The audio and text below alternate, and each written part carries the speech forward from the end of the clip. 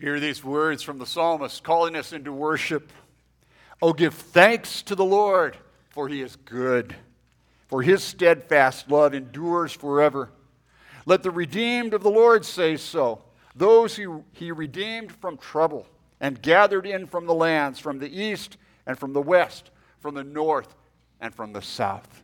May we all realize those are words calling us all from every point in the spiritual and emotional compass to come and be redeemed by God's amazing grace and to celebrate the power of God's great blessing.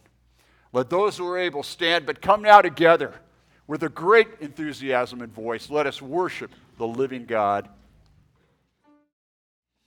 Lord, the abundance that we have is more than we even know.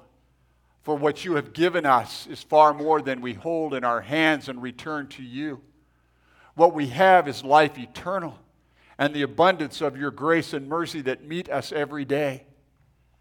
So take who we are and what we bring and empower us by your Holy Spirit to bring ourselves every day to the throne of your grace and the foot of the cross, that the world may see that pathway and come to you for your glory. In Jesus' name we pray. Amen. Amen. You may be seated.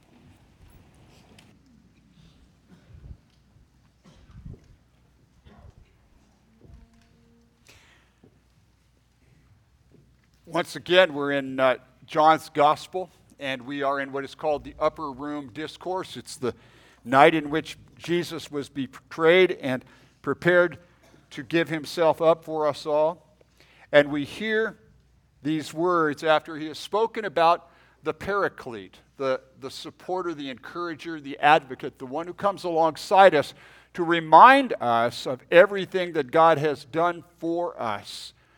These are the words that Jesus speaks to his disciples and in turn, through the power of his Holy Spirit in this written word to us. Listen to God's word as I read it for us. John 15, verses 1 through 11.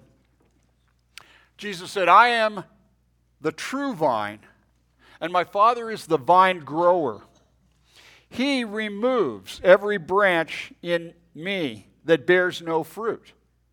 Every branch that bears fruit, he prunes to make it bear more fruit. You have already been cleansed by the word that I have spoken to you. Abide in me as I abide in you. Just as the branch cannot bear fruit by itself unless it abides in the vine, neither can you unless you abide in me. I am the vine. You are the branches. Those who abide in me and I in them bear much fruit, because apart from me you can do nothing. Whoever does not abide in me is thrown away like a branch and withers. Such branches are gathered, thrown into the fire, and burned. If you abide in me and my words abide in you, ask whatever you wish, and it will be done for you. My Father is glorified in this, that you bear much fruit and become my disciples. As the Father has loved me, so I have loved you. Abide in my love. If you keep my commandments, you will abide in my love, just as I have kept my Father's commandments and abide in his love. I have said these things to you so that my joy may be in you, and that your joy may be complete. This is the word of the Lord. Thanks be to God. May God richly add his blessing to us as his branches, as we attend to his word. Let's pray. Father, your Holy Spirit is here right now alongside us and in us, wooing us and drawing us to your word. So let it come now not only in the spoken word, but in the power of your Holy Spirit, with the full assurance that the words of my mouth and the meditations of all our hearts would be truly acceptable in your sight, O Lord, for you are our rock and you are our Redeemer. All these things we pray in the strong name of Jesus Christ, our risen Lord. Amen.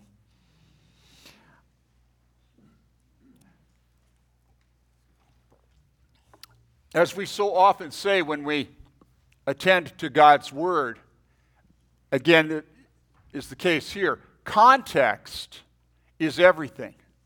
The context in which the Word is spoken, the situation, and what is happening in that moment is everything. So think about it. What we've just read, when does it happen? When does it take place? Hours before. Just a few hours before Jesus is arrested and beaten, and what else? Taken to the cross. Why? To be our once and for all atoning sacrifice for the sin and for the debt that separates us from God, because that is what we need more than anything. So that being the case, and knowing that that's what's going to happen, Jesus is fully aware of what's taking place and what is unfolding. He's already said to Judas, what you must do, go do quickly. In these moments, Jesus is not wasting words. This is not what so often passes for the communication that we hear today, like, so, did you see the latest sitcom last night, huh? How about that? How about them Giants? No. Jesus is talking about matters of life and death. He's talking about what will keep his hearers alive and living into what he will do for them. He's saying, when you attend to this, when this becomes not just your theology, but your biography, then the cross will mean something to you. He's not talking about some sort of temporary, temporal solution. He's not talking about some sort of human psychological or physical fix. Rather, he knows that there isn't time for this. And he knew that it would be meaningless in any event. What if he'd said, hey, guess what? I'm leaving you $1 million. Just help yourself. That's just it. We can't help ourselves. And $1 million or $1 bazillion or whatever you want to put on it in this world is not enough. No.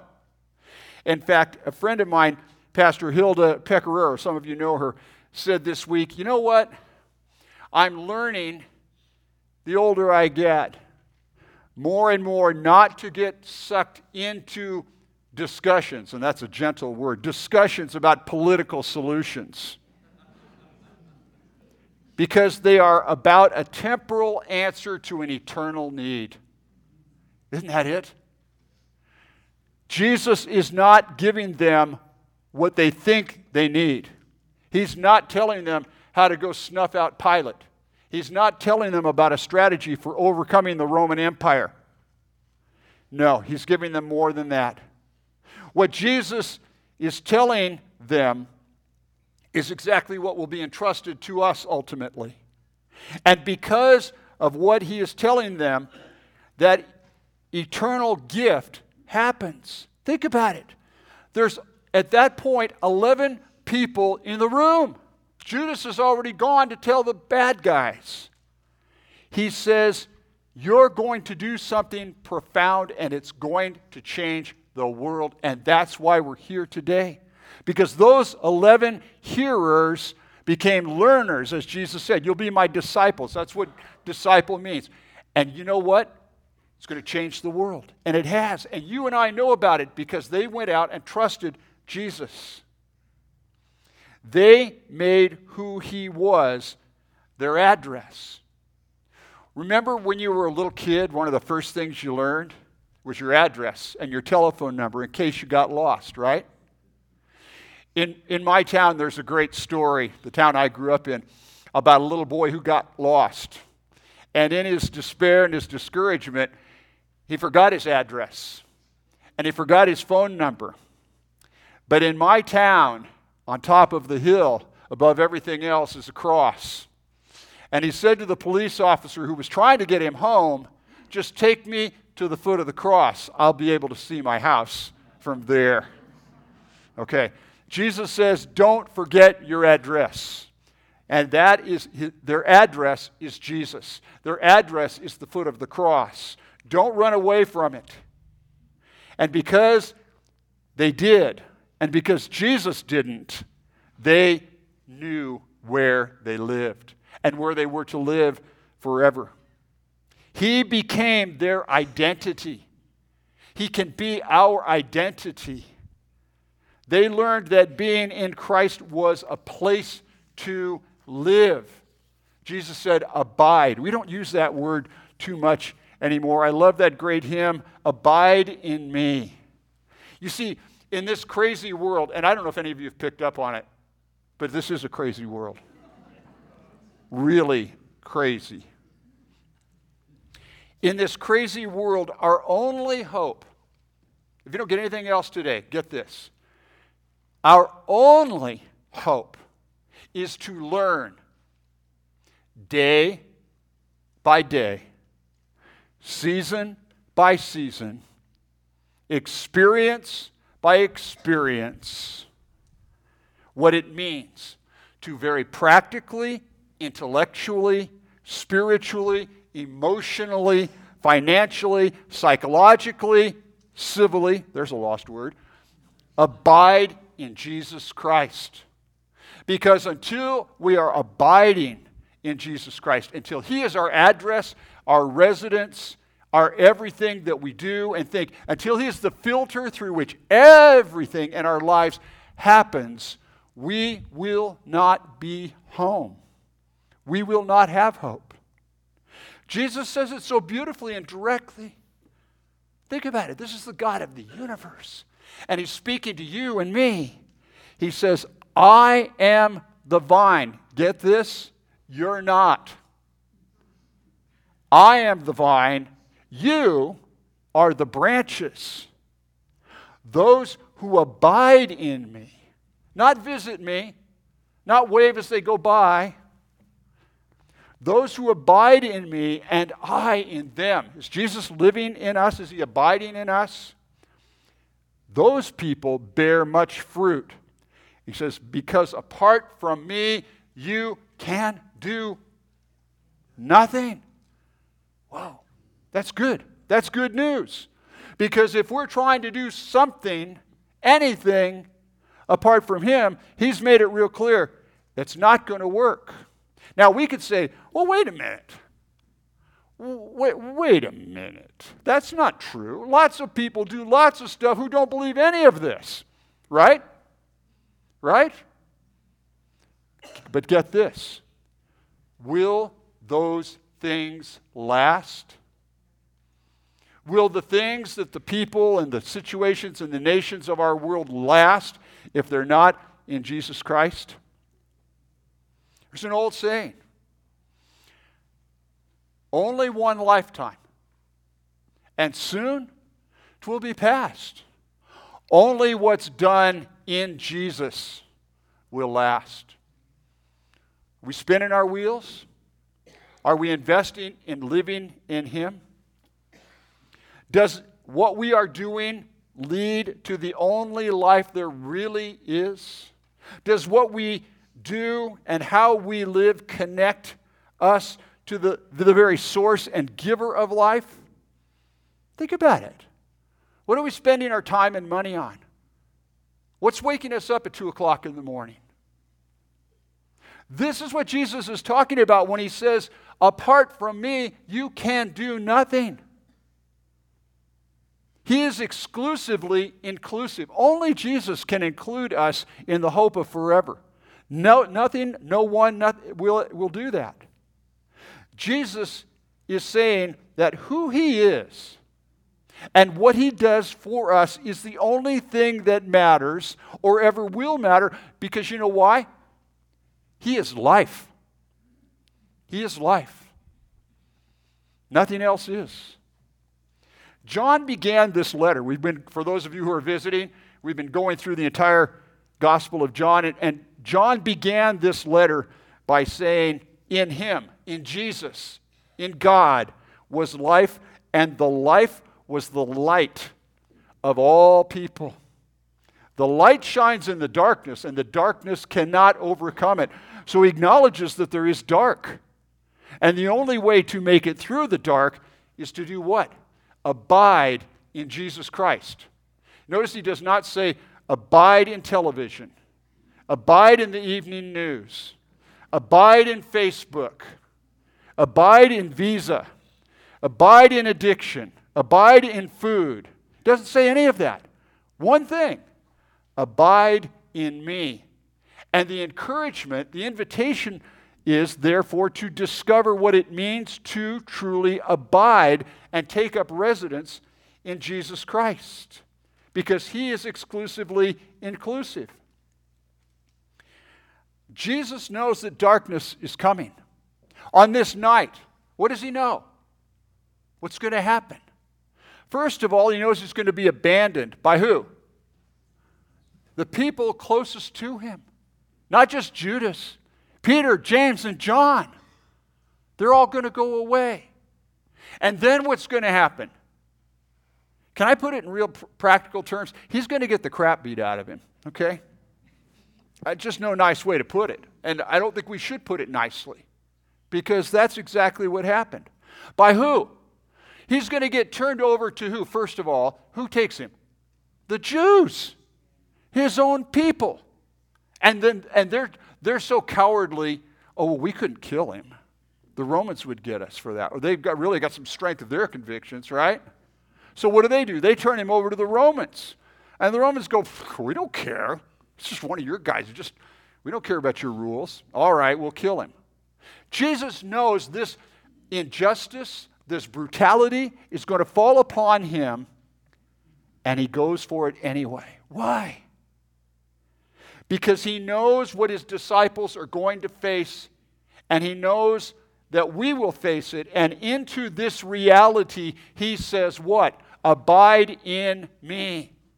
Whoa, wait a minute. If we abide in him, what's going to happen to us? We may get beat up, right? The world may turn against us, right? Yeah. But if we're living in Jesus Christ, what difference does it make? The world cannot do anything to us. Jesus says, in this world, just a few verses later, you will have trial. But what? Be of good cheer. I have overcome the world. How? By going to the cross, and not by anything less than going to the cross and being willing to die, and he's calling us to do the same. This is the basis of the gospel that so easily gets overlooked. What does it mean to abide or reside in Jesus Christ anytime, but particularly in 2019 and in our context, where human solutions are passing for eternal problems? You see, to begin with, abiding in Jesus means learning that it means that it is always going to be a lifelong way of submission and humility, of continually obeying and saying, what do you want to do in this chapter of my life? What do you want to do with this thing that's eating at me? What are you going to do with this injury? What are you going to do with this injustice that's come upon me? I am completely and totally at your direction. Do you know why I know that this is what Jesus has called us to do? Do you know why? Because that's what he showed us that night. You know, he could have played the Jesus card. He could have said, do you know who I am? He could have called out a legion of angels. He could have said, Peter, put your sword away. Watch this. Zzz. Zap the whole crew, but he didn't. Always, he was continually deferring to the Father when he could have said, I got this, Dad. How many of us have done that? To our human parents as well as to our heavenly parent. Oh, I got this. Don't worry about it. I'll be fine. How does that work? Jesus was and is co-equal with the Father, but he knew that in his role as the Messiah, the Savior, the prophet, the priest, the king, he could only be who we needed him to be by doing what? Submitting to the Father's direction for our sake, and that is precisely what it means to abide in Jesus Christ, to submit to the Father's direction, to be humbled, to put our rights and our privileges aside, to think more of the mission of the gospel and others than of ourselves, to check our contempt, our anger, our pride at the door, and to go out in the name of Jesus, abiding in His humble spirit, to serve in His name and to grow in His grace as we do this.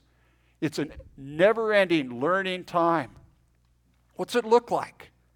Sounds pretty fancy, doesn't it? But what does it look like? I'm sure for each of us, God has different ways because we're all in different places. We're all different people. But for all of us, going out in Jesus' name begins with doing something that is quite foreign to our culture. And that is talking to Jesus all the time. That's where it begins. Talking to Jesus all the time. And perhaps more significantly, instead of talking, listening to His humble and humbling spirit. Putting aside, it means putting aside our busy, anxious spirits and letting His Spirit come in and rule over our own. Now, I remember when I was growing up, this is for real, my mom would walk around, and even when we were driving around, that was the real scary part when we were driving, and she would be whispering the name of Jesus. And when she was driving, I thought, oh gosh, we're going to crash. I guess I thought she was kind of out there. But I have learned that the more I fall in love with who Jesus is, the more I fall in love with the fact that God has come looking for me in Jesus Christ, the more I begin to realize what my mom was doing, and more to the point, what was happening to her, because I find myself doing, you know what? Exactly the same thing. When something painful or perplexing or maddening is washing onto the shore of my life and causing me to be turned inside out, without even realizing it, I am learning to speak the name of Jesus out loud. And then I find myself listening to what He has for me in the face of whatever is going on. And that is what it means to abide in Jesus Christ. Jesus shows us that apart from Him we can do nothing. That really amounts to what He tells us. If you abide in me and my words abide in you, get this, ask whatever you will. Ask whatever you will, and guess what? It will be done to you and for you. Now, this isn't what it sounds like. We think it sounds like a genie in a bottle, right? Oh, cool. And He would give us whatever we imagine.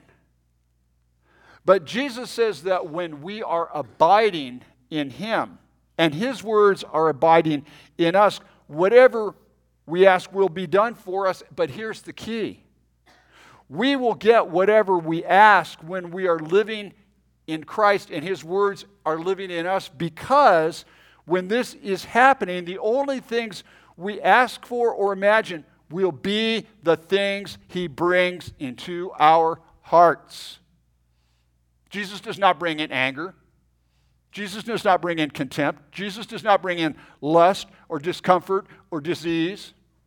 He might bring in discomfort if we're getting comfortable with the things of this world. But He will bring into our hearts the longing for His perfect will. And that's a very practical thing. Has to do with refrigerators. Has to do with shopping. Has to do with our imaginings.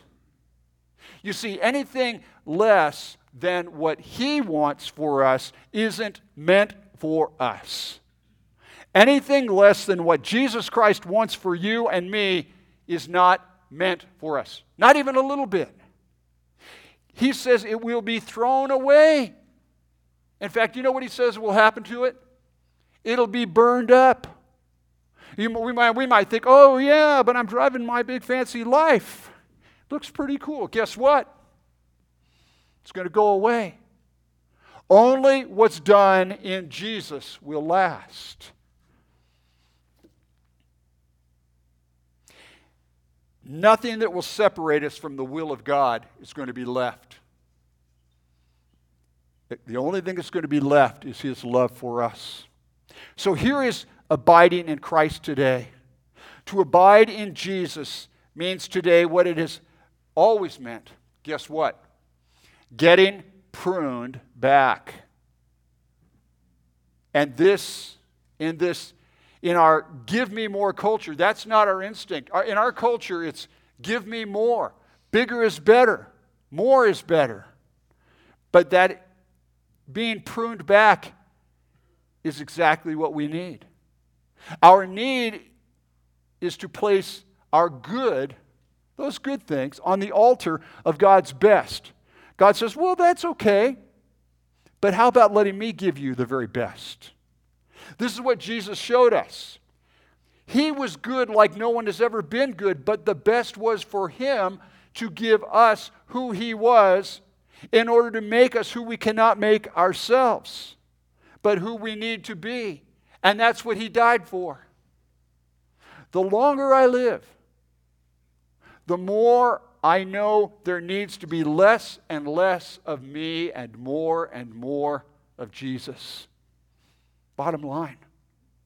And this only happens when I am daily, not monthly, not just on Sunday, daily letting everything I am about, everything I face, be filtered through the pruning of God's will until you can't see me anymore. But you can start to see Jesus. Is that what's happening for us? We are not made to be disconnected to Jesus. I hear sometimes people say, oh, I need to go get my spiritual batteries charged up. You know the problem with that? We were never meant to be disconnected. We do not have a direct current operating system. All right? We are meant to be hooked up all the time. And we might say, well, I can't get very far that way. You better believe that's right. We're not supposed to get very far. The only power we have comes from staying connected to Jesus Christ. That means learning to be still in Him when the waves of this life are seeking to pull us out and take us out looking for something else other than refuge in Him. Taking refuge in Jesus is being a branch that knows its source of life. It means knowing we were never meant to be disconnected, and the temptations of this world are those parasitic things that the Father simply says, you know what? I'm cutting this off. You know why? It's going to kill you. Oh, but it looks so good. It feels so good. No, it's going to kill you. Snip. Because they are taking us away from relationship with Himself. To be growing vines will mean to learn to love the Father's ways with us. Oh, you need to prune me back? You need to tell me to start listening and stop talking? Yeah. I love that. We will learn to love, to seek the face and will of Jesus before caving into our own wills and compulsions and insecurities and angers. That's what abiding in Jesus is about. And the joy that Jesus says will be in us comes from our being where? In Him. In anger? In lust? In wandering about? No. Our joy will come from being in Him. And this means learning to live a new life with a new identity and a new address. This new identity comes from learning to rejoice that apart from Jesus, we can do nothing. How often does pride get in the way and go, I did it my way? Instead of saying, He did this. He did this. Everything. Let me finish with this. Recently, my college roommate, Dave White, who is a blueberry farmer and knows something about vines and pruning, just this last week, Dave went to a memorial service for a 54-year-old friend. Wake up and smell the coffee, folks, if you're around that age or less or more. He suddenly died A friend died suddenly of a blood disorder. And at that memorial service, that funeral, the pastor told of a clock that was one of those creative inventions from the Sharper Image. You ever go in that store, the Sharper Image? All kinds of goofy, crazy, cool stuff. And this invention was a clock. And you programmed the clock with your age and how long you think, or how long the actuarial charts say you will live. And then you know what the clock does? It starts counting backward. Whoa. You know how many they sold? None. Nobody wanted to know how long they had left. Huh? No one bought it. But, get this. What if we did? What if we got one of these spiritual backward clocks and lived realizing that as vines connected to Jesus, the time we have is to prepare us and others to live in Him for how long? Forever. What if the clock reminded us this is not our home, that the life we have is the one He has died to give us? How would we then use our time? How joyful would we become looking at those numbers going, hey, it's going down, it's going down. I'm getting closer to graduation. Woohoo! Our countdown to eternity. It's going to be okay. My friends, our joy and promise comes from letting our lives be lives that are putting deeper and deeper roots into the vine of Jesus Christ. It is as our branches grow through living in Christ that God can prune us back to make us stronger and more fruitful for His glory. And maybe you've never seen it this way. Maybe you've never thought that the hard things in life are the best things in life. Maybe the world's values have kept us from trusting Jesus to be our only source of strength and hope and peace. But Jesus shows us with His own life, by His living and His willingness to die, but this is the only way to live. Counting backward, letting Him take us down, take us where we need to be. Isn't today the day in this Lenten journey where we learn to let ourselves be cut back and rejoice in what the backward clock is telling us? Isn't this the time to do that? I know it is. And I know we need all of us to live into this. So may today be that day for God's glory. And may it cause us to rejoice in our new identity and our new address. And all of you remember your childhood phone number. But let's remember our grown-up address, our forever address is Jesus Christ. Amen. Let's pray. Lord Jesus, thank You for making this so very clear that we belong to You and only in You. Let us delight in that. Come and do whatever You need to do in us. Make our hearts to whisper and our voices to speak Your name in the face of everything we face. And may the world be drawn to You as we are drawn there for Your purpose. In Your precious name we pray. Amen. My friends, as we go out of here today, may we realize who we are in Jesus Christ, and may we therefore realize we go nowhere by accident. Where we go, God is sending us. Where we are, our Lord has a purpose in our being there. Because Jesus Christ indwells us, He has something He wants to do through us where we are. May we believe it, and therefore go joyfully in the grace of our Lord Jesus Christ, in the love of God the Father, in the communion and the fellowship and the equipping power of God's Holy Spirit every single step of the way. Amen.